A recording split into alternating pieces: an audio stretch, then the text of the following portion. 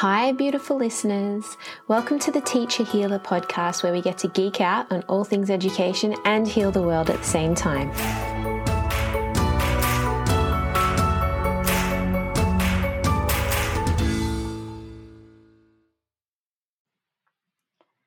Today, I'm joined by Kylie Lewis, who is a leadership developer, climate reality leader, and founder of Kin, a training organisation based in Melbourne. It specialises in building brave leaders and courage cultures.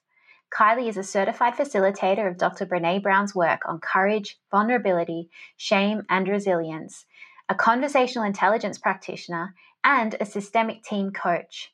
Her vision is to build capacity for brave conversations in boardrooms, classrooms, and lounge rooms across Australia.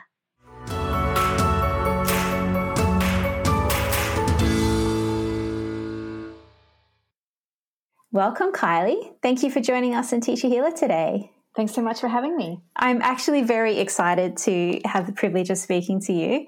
Not only because you're just a fantastic, special human being, because we had a chat earlier, but also because, you're a certified practitioner in the daring way. Sure am. And I am a Brené Brown fangirl, so it's super great. And I want to learn more. So I thought you might be able to kick this off by telling us a little bit about your work. And I know you've been in schools and especially early learning centres. So I'm going to hand it over. Yeah, sure. So I have a company called Of Kin, and in my business, I work really with leaders and developing courageous, daring, brave leaders. I do that predominantly through public workshops and executive coaching and working inside organisations with their leadership teams. And I've been doing that. I've had my own business for 8 years, but I've really, in the last 3 years in particular, working exclusively with Brené Brown's Dare to Lead curriculum. So the Daring Way curriculum that you mentioned just before, that came out of her work in Daring Greatly and Rising Strong, which is fantastic work that sums up the research that Brené has done in the areas of courage, vulnerability, shame, and empathy over the last, say, 15 years. And then in 2018, she published a book which was really taking the same concepts but studying them in an organisational context. And that really was the area that I wanted to dig into. Having had a career of, the last 20 years working in organisations, I could see the real value of the stuff that she had talked about in Daring Greatly and Rising Strong, but really wanted it in a context of organisational development because I could just see that there was a massive need for that. So I've been working with that pretty much exclusively for the last 3 years. Brilliant. And has it been a good time? It's been amazing. It's the most rewarding work I've probably ever done. And it can be a little bit selfish because every time I dig into the work and deliver the curriculum and work alongside people exploring it and letting that work sink into their bones, I learn something. It helps deepen my leadership practice as well. So, the most common feedback that I get from people is that it's either made them feel calmer as a leader because they have a greater awareness and an insight of how they operate and what their triggers are, and they have an appreciation for their emotional landscape as a leader and have some tools in their toolkit to help approach that and to rumble with, the difficult parts of leadership, particularly around having hard conversations, giving and receiving feedback, setting boundaries, those kinds of things. So people feel calmer because of that. And they also say that it hasn't just impacted the way that they show up at work, it's how they show up in their lives as a whole person. And so they're really talking about, the self-awareness of who am I in the world, no matter which arena that I show up in, and how do I want to be in the world? What choices do I have now that I've got sort of a bit more of awareness of how I tick? It sounds like much more than a leadership program. I sometimes sneakily say that I think as human beings there is somewhat maybe of a tendency to give priority to professional development that we see that there's a payoff in terms of our career or our work or our competency in that area. And perhaps we don't tend to that as much in our personal development. And so I think sort of some of the magic of Dare to Lead is that it's very much within an organisational context and how you show up in a leadership capacity, but it will change who you are as a human being fundamentally in all parts of your life. So there's a little bit of kind of justifying what I think I need, but then filling the gap of probably what you actually do need, if you know what I mean. That old chestnut. Yeah. Sell them what they want, give them what they need, isn't it? That's exactly it. Yeah. So this is the bit that I'm really interested in because, teacher healer, my vision is that education can be a force for positive change in the world and healing. And, you're working with educational leaders. So to heal themselves, by the sounds of it, in some ways, tell me a little bit more. What kind of process does a person go through in one of your programs? The curriculum, the way that it's sort of been set up is really having some self-awareness about what gets in the way of you showing up perhaps as a brave leader or with a little bit more courage in your career. So, we start from the place of investigating the question of where would you like to be braver as a leader? What is your personal call to courage as a leader? And I think we don't very often stop and ask ourselves that question. So that sort of deliberate reflection, sort of straight off the bat, about what's sort of getting in the way of how I would like to be, and for many people it's kind of like, well, actually, how would I like to be? Do I have a choice? Is there a way through some of these things that I'm bumping up against or that I'm feeling deeply uncomfortable or unsure how to tackle? So we start off there. We sort of say, where would you like to be braver in your working life? Where are the places where you're kind of holding yourself back? What would you like to change? And what are some of the things that you might identify that you might need? What are some of the skills that you think you'd like to develop in order to be able to answer that call? So if anyone's followed Brené's work before, they would have heard her talk about the man in the arena quote, and how it's not the critic who counts. It's actually the man who's in the arena is in the arena of their lives, striving to do their best, to make change. Will, in the greatest kind of outcome, will be successful.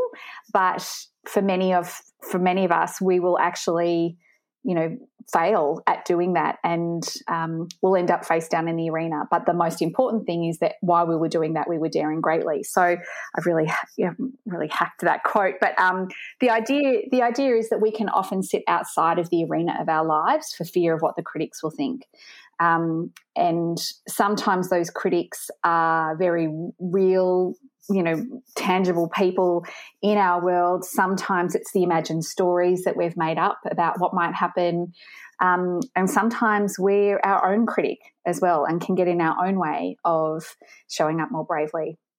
So we take that idea of, where would you like to be braver to be able to get into the arena and show up in those ways. And then we start investigating, well, what is getting in the way and what do we need to do that? And so we start off really exploring vulnerability and the discomfort of vulnerability, which Brené defines as risk, uncertainty, and emotional exposure. Mm.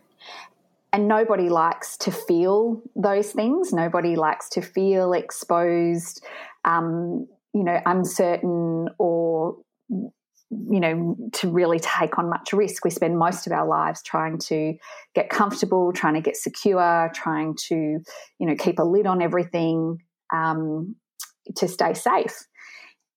But what we don't realise is that often in our hunt for sort of staying safe and staying out of vulnerability, is, and often we do that because we fear things like, we do fear uncertainty. We have fears about what that might have for us. We might feel anxious.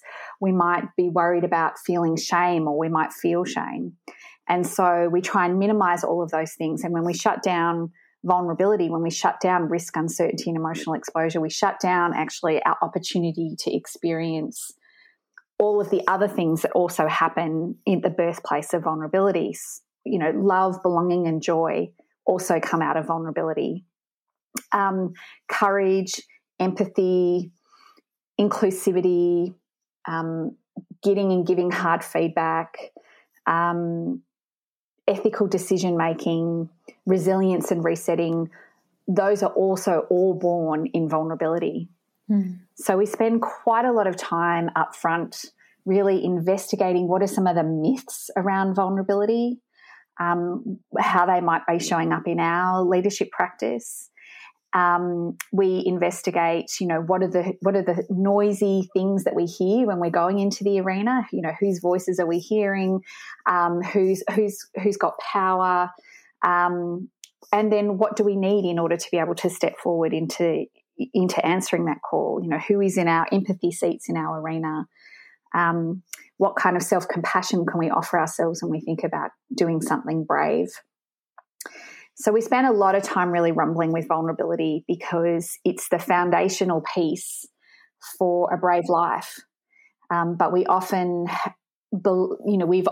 grown up either thinking that vulnerability is weakness, that vulnerability is not something that we do, or we think we can go it alone, or that vulnerability requires us to overshare everything in our lives. There's lots of vulnerabilities. There's lots of myths around vulnerability that we really spend some time investigating, and then talking about what we need to be able to do to rumble with the discomfort of vulnerability, so we don't shut down all of the opportunities that come in being able to sit in the discomfort of it. Gosh, the more I'm listening to you, the more I'm like, gosh, it's so great leaders are doing this, but it could work at all layers. Like, wouldn't you just love for all teachers to do this? Wouldn't you love for the students to be, that question about what's your call to courage? For a teacher, that is an epic question. Like, because every day stepping in front of a class of unpredictable kids, it's a call to courage, isn't it? And so why do you keep showing up? And I guess I'm going to throw that out to the listeners to put on their list to think about this week. What's your call to courage? Why do you keep showing up? The other thing I really loved was the idea of self-compassion. I wonder if you might unpack that one a little bit more. Yeah. I just want to quickly go back. Yeah, I think teachers are absolutely amongst the bravest people and professions because every time you step into a classroom, you're stepping into an arena. And it is uncertain what will happen. There's no guarantees of how the class is going to go, how everyone else is showing up to that. So yeah, absolutely. And hats off to educators everywhere. In actually delivering the Dare to Lead curriculum, self-compassion, I think, is probably one of the most important takeaways that participants have. So one of the things that we often find ourselves in when we're thinking about being brave and we're thinking about going into the arena, and it's those moments where we think about having that hard conversation or pushing back on an idea or challenging the status quo or, pitching a new way of doing things, like all of those arena moments that are full of discomfort, anywhere where there's that vulnerability, it's in those moments that we have a choice to think, am I going to say this? Am I going to challenge this? Am I going to call this out? Am I going to put this into the mix of what's happening?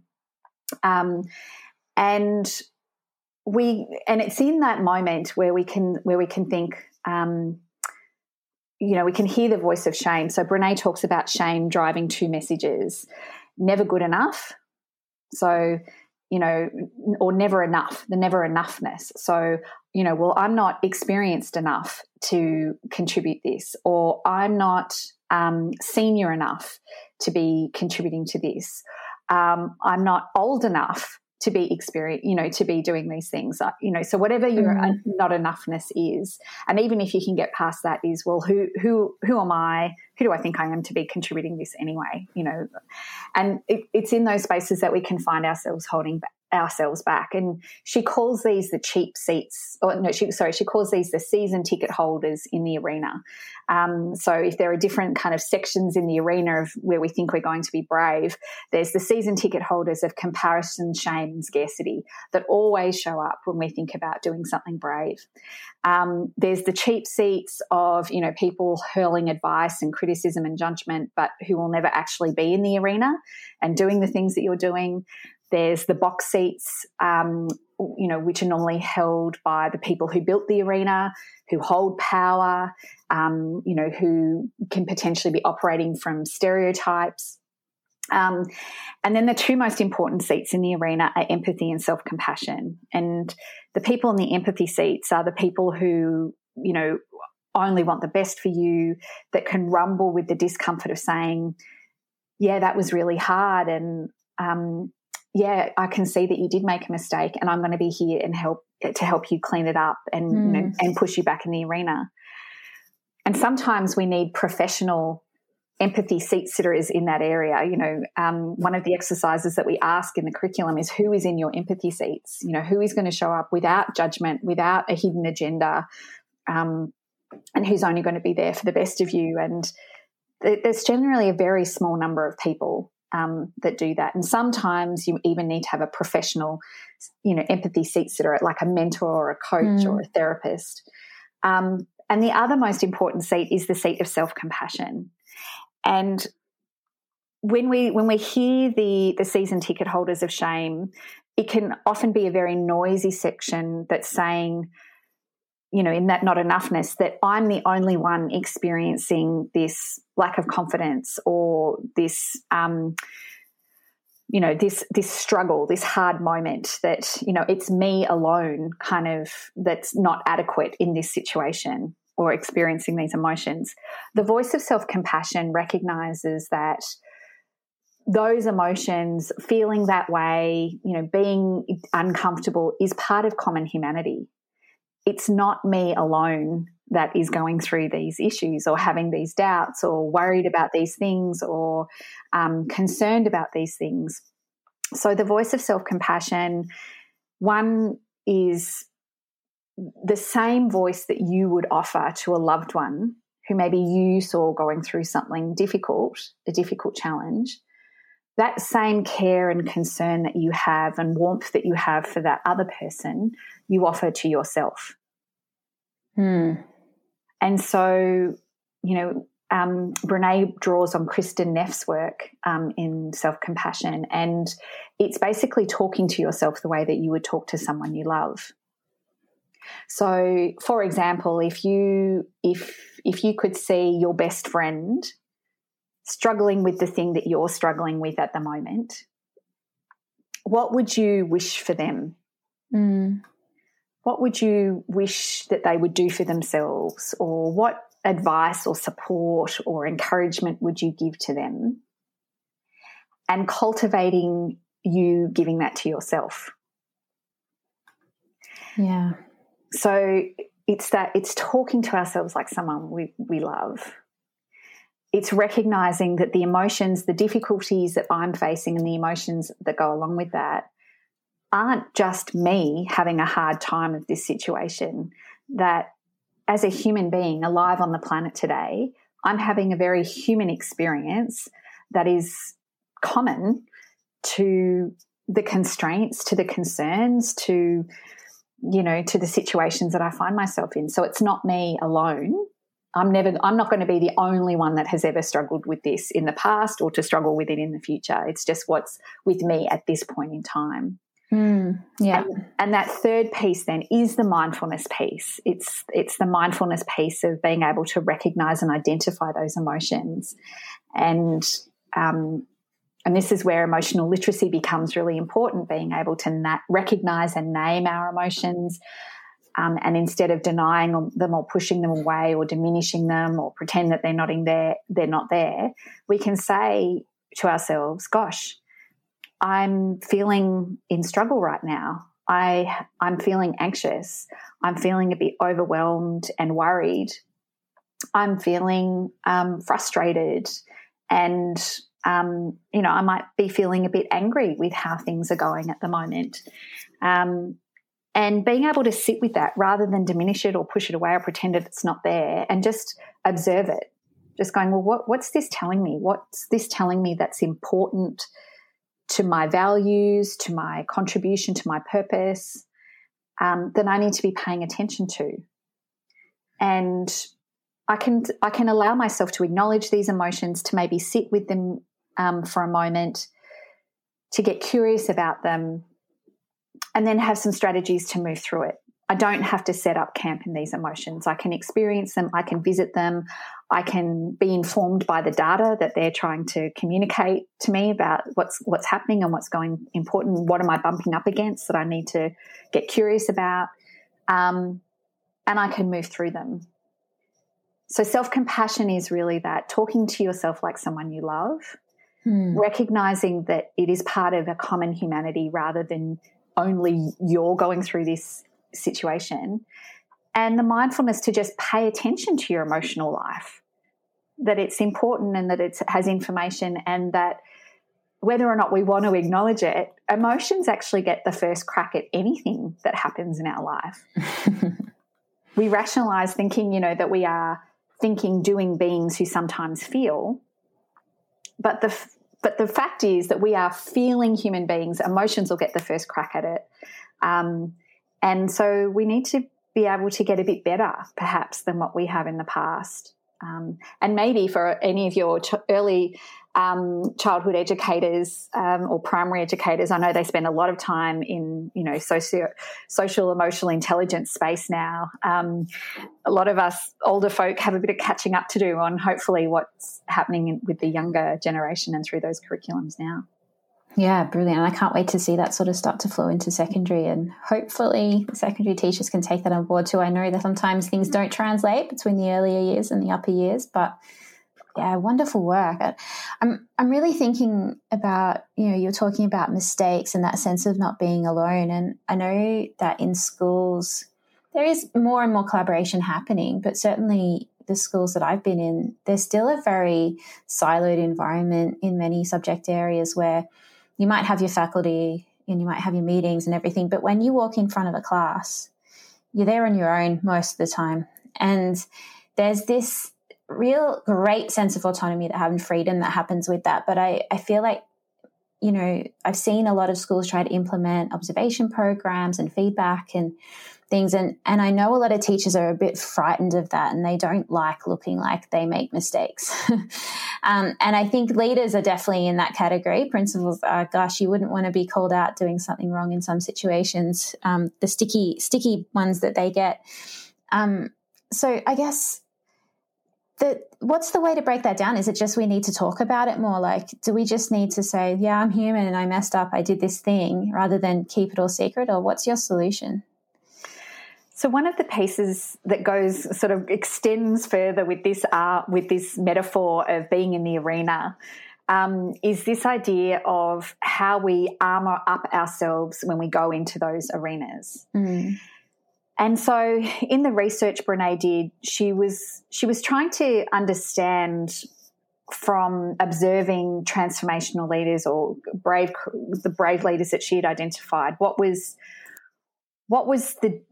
some of the differences in how they approached hard conversations, giving feedback, receiving feedback, handling change. And she talks about what she calls armoured leadership behaviours versus daring leadership behaviours. And so what she found out was, through the research, was that we can all feel afraid at work. We can all be fearful of being observed, of getting feedback, of things not going to plan, of making mistakes. but that's not necessarily what keeps us from being a brave leader. So her research found that even the bravest leaders can feel fear. So it's not necessarily the case of, you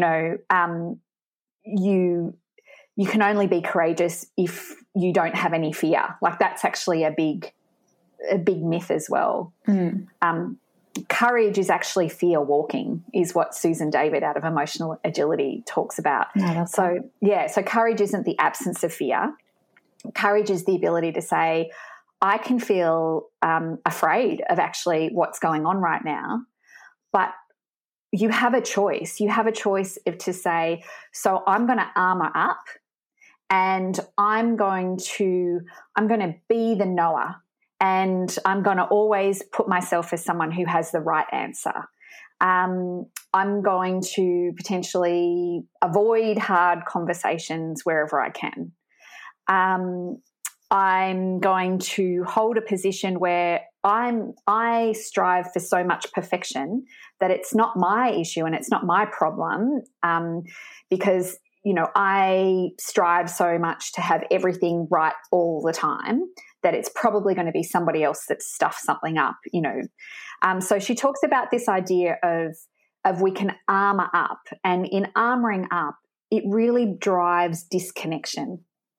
Right. It really pushes people away when, I'm carrying around this armor. And the big one that we talk about, and there's 38 different behaviours that she has in the latest version of the curriculum that was released last year.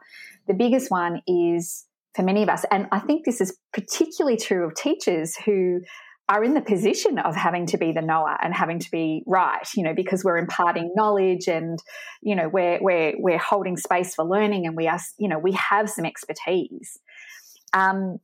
It's this idea that if I always have to be the knower and be right, then I'm less likely to take the space of I'm here to be a learner and to get it right. And so if we want to be daring leaders, holding that space of I'm an ongoing learner. I'm a curious person. I may not always get it right, so I'm here to learn how to get it right over time. I will ask lots of questions. I will be open to feedback. I will recognize that, different experiences that other people have, different education, different cultural backgrounds will have a whole range of things to offer that I couldn't possibly know about. So we spend a lot of time talking about being armoured up and what we need to do to be able to put our armour down in the arena so that we can have vulnerable kinds of conversations. So if, the situation that you described about, say, being observed in the classroom, that can be something that I imagine teachers could feel quite anxious about. They know that they're being evaluated. They know that they might, be going to get some hard feedback at the end of that. And there can be this whole idea of, okay, I'm going to put some armor up. I want this to go perfectly. I want to, I'm performing, perfecting, pleasing, trying to do all of that.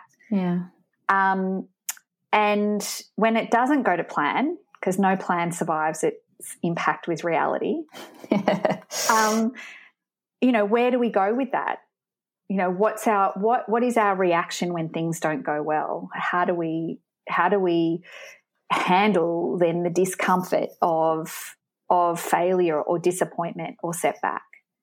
And for many of us, we maybe haven't seen it role modeled very well. We haven't necessarily seen other people be able to bounce back with grace and with compassion and empathy when things haven't gone well. So, in that scenario that you talked about with the teacher, a conversation with perhaps the person that's coming in to observe and the teacher beforehand, that is an assurance that we're actually both on the same side here. This is actually a learning opportunity for both of us, and that I'm here to help identify what's going really well and where your strengths are, and then perhaps what are some of the other areas that I can help fill some gaps in, or help answer any questions you might have around the things that you're struggling with or you'd like to develop a stronger skill set in. Yeah. It's the intention that you set up beforehand. Like, what's the purpose of this activity that we're doing together? Because if I have a sense that you're in this with me and you're here to support my growth and development and help me deal with the discomfort of, being the learner in this situation, then I'm much more likely to stay open to taking on feedback and growing rather than keeping the armor up and keeping defensive and shutting down opportunities to learn and grow. That's so key, isn't it? Yeah. Yeah. I'm just thinking back on some of my experiences, and some have been better than others. At one school, it was just a nightmare doing that observation. It was like a tick the box exercise. It was full of anxiety. And then another time, it was a real collaborative process. It was enjoyable. There was lots of planning involved. There was lots of chit chat about, hey, I'm going to experiment with this thing. Let's see how it goes. And there was a bit more risk taking. And it was about how it was set up by the leaders. Yeah. And so what you're talking about there is psychological safety. So, and psychological safety, I've seen defined by Timothy Clark, is rewarded vulnerability. Right. So, how safe is it for me to be vulnerable here? How safe is it for me to say, I need help, I have a question, I don't know the answer, I made a mistake? And I don't know, perhaps the kind of meta kind of view on this, or maybe the ironic part of it is, as teachers, this is hopefully what you're hoping to do with your kids, with children. Yes. Yeah. Because kids can't learn unless it's a psychologically safe environment. Yeah. And often what I found in working across professions, not just with teachers or educators, but we sometimes can get fixed in our professional roles as this is what we do with our clients or our customers or who we serve, that we forget that some of those principles, in fact, probably most of them, also are relevant in how we show up as a leader or a colleague or a team member with other people as well. Yeah. Gosh, I'm really taken by that idea of, what did you say? Encourage vulnerability, or what was the term? So Timothy Clark calls it rewarded vulnerability. Rewarded, yes. Yeah. So, I actually get rewarded for asking questions. I get rewarded for contributing. I love that.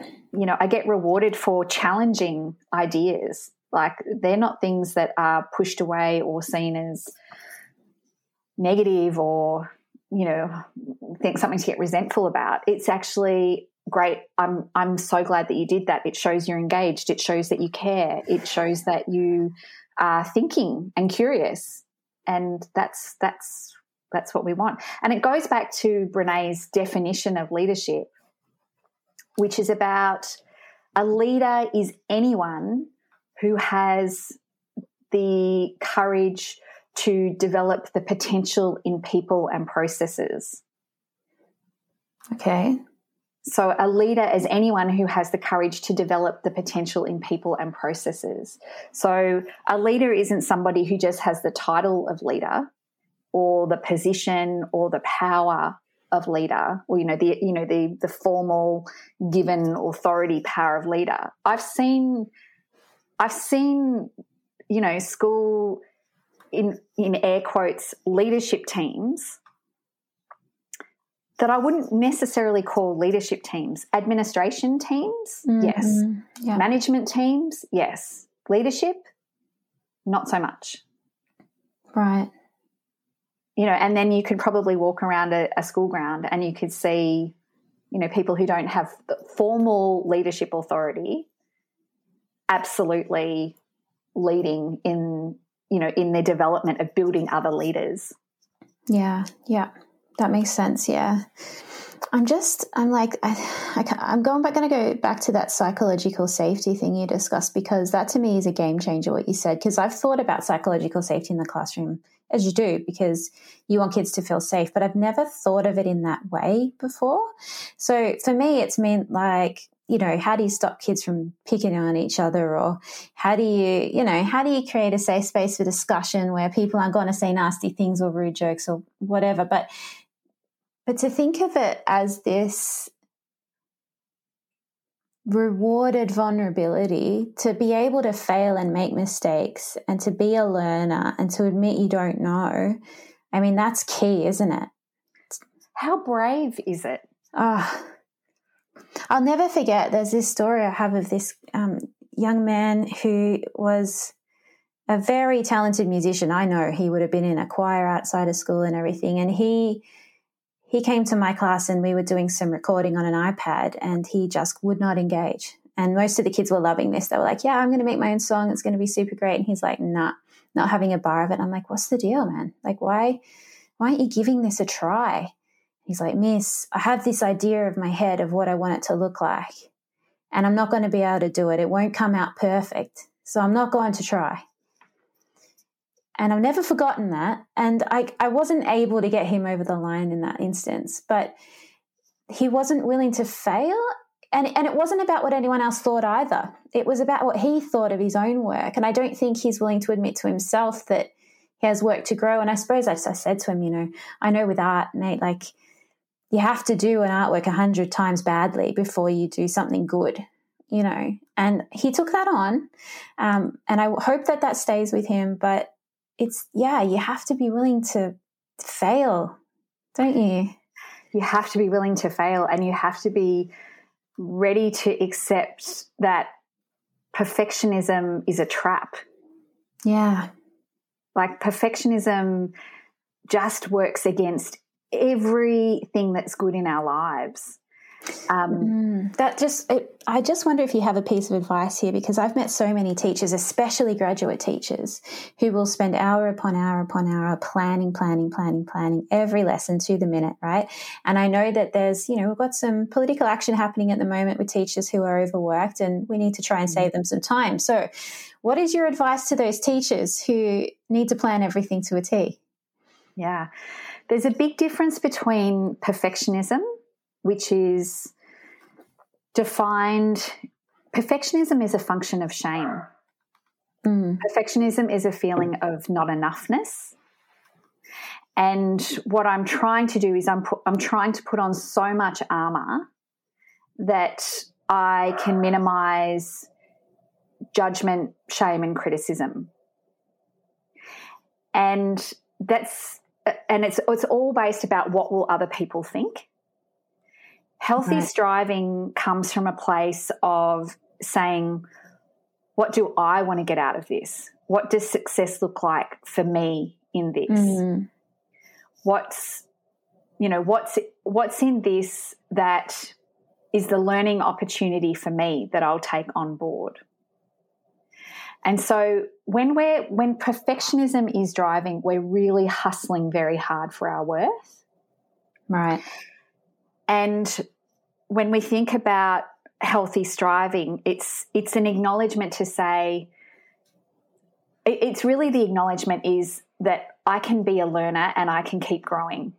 I can start here and I can give it my best shot where I'm at now and recognise that I might not have all of the answers. I might not have it all figured out, but I'm going to get in the arena and give it a go. And I'm going to be compassionate towards myself as a learner in this space, the same way that I would be compassionate and cheer on, my best friend who might be going through the same situation. Yeah. And once I do this thing, I will have some learnings out of that. And that's how I get better. So I couldn't possibly, especially as a graduate, I can't possibly be expected to know everything, to have the skill of what I hope to have as an educator 10 years down the road from now. So this is where I'm starting with what I know. Yeah. So who can I lean into to have a discussion? Who can I ask some questions about? what conversations might be helpful? What's my list of questions that I could tap into a mentor or somebody else about? Like, very often we think we have to do this all on our own. And that's another myth of vulnerability, that, I can go it alone, that somehow I don't need other people. And that just pushes up against our biology of how we're actually hardwired. We are actually hardwired to be in connection with other people. We are a social species. We've only ever survived by being in connection with other people. Mm. And so sometimes, particularly when we're trying to prove and perform and perfect, we can take a lot of that on ourselves rather than saying, this is what I sort of feel I'm okay at. This is where I'm struggling with. Who can I reach out to have this conversation? Is it a talk? Is it a phone conversation with, one of the other graduates and just asking, have they got any insight? Is it with a coordinator or a mentor that I've been assigned in the school? And being okay with feeling emotionally exposed in that. Oof. Yeah. And we're not normally practiced, right? No. That's why it's brave. That's why it's brave to do that, is to admit, I don't feel I've got a handle on this. Can I walk this through with you, and just get some feedback? Yeah. Well, good advice. I wish I'd done that more in my first year, and I would definitely second what you just said. Yeah. I think a lot of burnout in that perspective can come, it's the psychological burnout of feeling like I should have this all together. Yeah. Do you think that happens? Like, yeah, it does. It absolutely does. And I've seen it in my friends as well, and just seen them run themselves ragged. And I wasn't one of those guys, but I didn't reach out for help either. I just kind of drowned in my first couple of years, Yeah, and what was really surprising, Brene talks about in the research. So when we look at the curriculum, rumbling with vulnerability is a big piece of the work. The other skill set, there's 4 skill sets of daring leadership: rumbling with vulnerability, living into values, so getting clarity of values, braving trust, so really understanding what trust looks like, and then learning to rise, which is how you get back up after a failure or a disappointment or a setback. But in the trust piece, when she was looking at trust, and the research into that, one of the most surprising things was a really big trust earning behaviour that she discovered was asking for help, which seems really counterintuitive, right? Yeah. But leaders will say, when somebody asks for help, I find that I trust them more because I know that they're engaged and they're thinking about what's going on, and they're willing to ask a question to make sure that they have got it right, rather than kind of winging it or covering it up. Right, yeah. It's kind of counterintuitive when you think about it, but asking for help is actually a big trust building behaviour. You think about it with kids in the classroom. Yeah. It's a permission slip, isn't it, then, to just go, it's okay to admit you don't know. It's good to ask for help. You'll actually be smiled upon for doing it. I think that helps be a little bit more brave, doesn't it? Yeah, I mean, I could sit here for, like what you were saying, I could sit here all of my Saturday trying to figure out this lesson plan or trying to plan it, to the nth degree. Or maybe I could sit down, for half an hour with a friend and talk it through and get some feedback and kind of get some assurance that this is okay. Or, like, so often we think we have to work it all out on our own. And I think that's where you can also see the silos happening in schools or on teams or, in cultures where we're also armoured up thinking that we have to all be the knower and all have to be right, rather than as a collective, it's our responsibility to work together to constantly be learning and checking in with each other and getting it right together. Yeah, and I feel like I've worked in primary and secondary, and I feel like I see that collaborative behaviour happen much more often in primary schools, and it's gold what happens, isn't it? Yeah. Yeah. Now I want to dig a bit deeper with you, Kylie. I have a question here that I guess what I want to know is, what's your biggest lesson that you've brought out of doing this work? From having worked now with probably a few thousand people doing this curriculum, and you teach what you need to learn, right? That's what is often said about educators. Yeah. I think the two big pieces from this work that I've realised by getting this work in my own bones, so I can show up with other people and talk about it, is the self-compassion piece. Absolutely 100% game-changing, revolutionises how you show up in the world. And your capacity to keep showing up over time, this sustainability of your leadership. But the other big piece is boundaries. And really being able to get clear about boundaries of what's okay and what's not okay. Yeah. And being able to rumble with the discomfort of setting boundaries that might ruffle feathers with other people, that people might get annoyed about or push back on. But in the absence of setting your own boundaries, other people just will fill up your cup, your priorities, your space, your commitments, unless you are clear about your boundaries, about what's okay and what's not okay, and what you are prepared to do and what you're not prepared to do, and what's driving those behaviours. I think we can find ourselves in a place of burnout, and a big way to look at boundaries and understand what boundaries are. Anywhere in your life where you experience resentment. Right. So resentment is a really good indicator that there's a boundary issue that needs to be addressed. Yeah. So if I'm feeling resentful because I've been asked to do this thing, I need to investigate what's that bumping up against. Is it that it's just been expected of me without anyone checking with me if I have capacity to do this? Have I said yes to doing this when actually I really wanted to say no? Is there an injustice or an inequity here that actually needs to be addressed, that needs to be talked about, rather than, potentially just me sucking it up or just, looking the other way.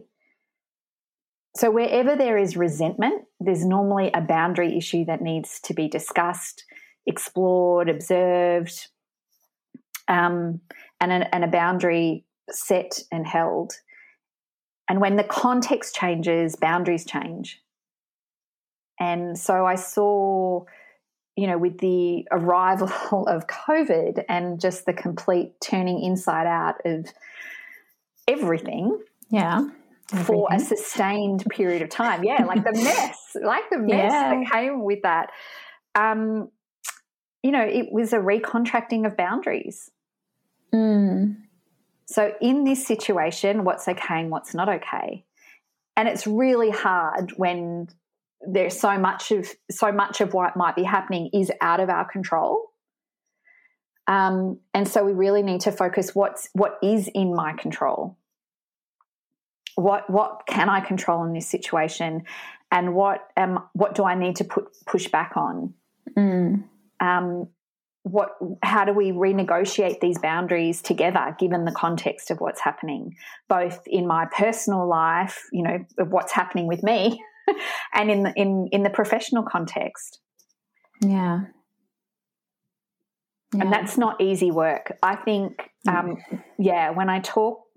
when I talk with leaders and when they ask me, what they, some of the biggest things that they get out of this work is self-compassion and boundaries, and being able to rumble with the discomfort of boundaries. And because often in those boundaries conversations are hard feedback conversations. And that's the kind of other area. Like I was working with a bunch of primary school principals from New South Wales earlier this week, and some of their calls to courage were things like, these are principals saying, I want to be braver to have more difficult conversations. I want to be braver implementing change, especially when I meet resistance in staff. Letting go of the things I've implemented, letting go of perfectionism. I want to be braver at sticking to my point when it's not a popular one. Ooh, tough one. Yeah. I'd like to develop more skills in giving constructive feedback. So, so some of those skills come because having those conversations require some boundaries to be upheld or honoured. Yeah. So what is, we're talking about education, we've talked a lot about Brené's work, but what is, for you personally, what is your wish for education? Gosh, that's such a big question. I think my biggest wish for education as a whole is actually honouring what it is to be a human being in the world, and to really honour the role of vulnerability for us as learners and our capacity to learn, our capacity to show up and engage with each other and work together collaboratively to solve and address some of the biggest issues that we've ever had to face as a species. So one of the things, just a short story to maybe finish up on, but in 2019 I was part of a program called Homeward Bound, which is a global leadership program. You were not. Oh, what? Brilliant. I know of this program. Yeah. So I was invited to join the visibility stream faculty, and visibility is all about empowering, well, in the Homeward Bound context, empowering women in STEM, from women, from leaders in women in STEM backgrounds from around the world, to have the will and the skill to bring increase the impact of their work on the world and to raise their leadership capacity. And in that experience, it's a 12-month online program that culminates in a 3-week voyage around Antarctica. Brilliant. Yeah. 80 women in STEM from 26 different countries around the world, all on this one ship, floating around. Sounds like a recipe for a tea party. Yeah, there's lots of things that come to mind when I say that to people. And we spent a lot of time doing a lot of container building to build psychological safety before we went on the ship. Yeah. So we actually did quite a bit of digging into some of the work that we do with Brené. But one of the women on the ship who was part of the faculty as part of, I guess, their elder program, they called it, at the time, kind of, the older, wiser, more senior experienced kind of women, was Christiana Figueres. And she was the UN Executive Secretary who led the negotiation of the Paris Climate Agreement. Legend. Like, I still pinch myself to think that I was on a ship with her. This incredible woman from South America who wound up leading perhaps the most important negotiation of our times. Yeah, yeah. And it involved 195 nation states having to unanimously agree on these climate targets and pathway forwards. And I didn't realise, but when you go to, anything that's kind of done in the UN, you have to get unanimous agreement for it to be enshrined. Oui. And what was so interesting to me is learning about Christiana was that she wasn't a politician, she wasn't an economist, she wasn't a scientist. Yeah. She was actually a trained anthropologist. Okay. And what that meant was that she understood culture. She understood that to make change, we need to meet people where they're at and seek to understand their stories and what's going on for them. Brilliant, yeah. And so during her tenure in that role, and I don't know if many people realise this, but Paris Climate Agreement, which which happened in 2015, 2016, they had tried to do it at Copenhagen in 2009 and failed. Yeah. And so Christiana came in kind of after that.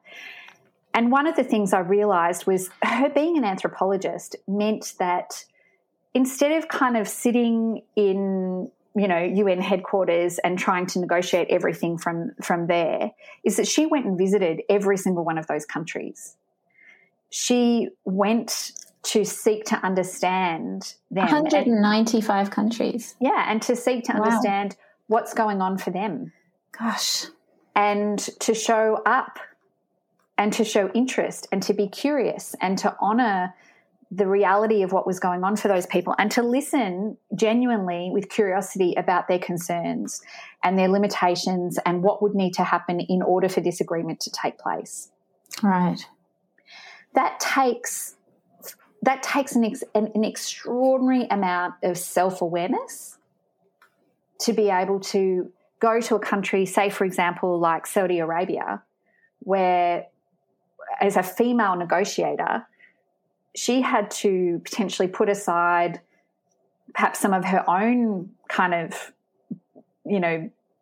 beliefs about, the role of women in the world to meet these people where they're at for this higher purpose of, this needing to come to an agreement about how we're going to go forward and solve this massive problem which affects all of us. You need to have a pretty good sense of self. You need to have a pretty good sense of your own emotional reactivity and develop some skills in navigating your own emotional landscape in order to be able to kind of create the collaborations that we so desperately need going forward. We need to be able to drop our own egos and show up in service of the work and each other with a clarity of our own values. With a sense of purpose and impact, and one of the other things was I learnt from her boundaries. So even in her role, she never took meetings after 7:00 at night. She had this massive, huge global role, but she was like, no, I don't do evening meetings. I don't do dinner meetings. I finish my day at this time, and that enables me the space and the resetting and the, rejuvenation that I need to be able to come back to work tomorrow and go again. Brilliant. So she held space and she modelled that for the team that she worked with as well. So it became expected that this is when Christiana's available, this is not when she's available, this is what she can do, this is what she can't do. So I guess my wish for education is to really have a greater appreciation for what it is to be a human, to recognise the diversity that exists within us and to find a pathway to each other rather than seeing it as division. And I think a lot of that does come from our own self-awareness of what it is to be a human today, the compassion that we can offer ourselves. I think when we show up to ourselves with more compassion, we're more able to do that for others as well. Yeah. And that when we practice setting boundaries for ourselves, we can role model what that looks like for other people as well. Wow. I'm getting the sense that this is going to be one of those episodes that our teachers listen to over and over and over again. I can't even draw the threads together for that because there were so many learnings and ideas that are applicable to our own lives. So, yeah, thank you. I feel very inspired. That's my pleasure. Thank you for the opportunity to do that. And I love working with educators because I know that not only is there the opportunity to help in the sustainability of their own practice of being educators, but educators influence generations. Mm. And it can just take one educator in your life to change the trajectory of someone's life, hopefully for good. And, you know, when I think about what has led me to doing the work that I do today and where some of my strengths come from and the things that I get most joy out of, I can track it back to some really wonderful educators that I've had in my life. And in fact, one thing that's really interesting, the best leader I've ever had in the corporate world was a primary school teacher who then went out into business. Oh. Yeah. Skills are, you probably don't want to say this, but skills are very transferable. Great teachers have very transferable skills across a broad range of industries. So when I think about the role of education and educators doing some of the most important work there is to be done in the world, and doing it in a way that really honours the whole humanity of a student and the whole humanity of a teacher, that's where I think that that's what gets me excited about working with teachers. Oh, brilliant. Mm-hmm. Brilliant. I'm excited too. Thank you so much. It's absolutely my pleasure. Thanks for the opportunity. Thanks for listening to the Teacher Healer podcast. Find more episodes and information at www.teacherhealer.com. If you're enjoying what you're hearing, please rate us or refer us to your friends and colleagues. And if you care about saving the world from plastic, click on the Zero Co link in the show notes to learn what you can do to help.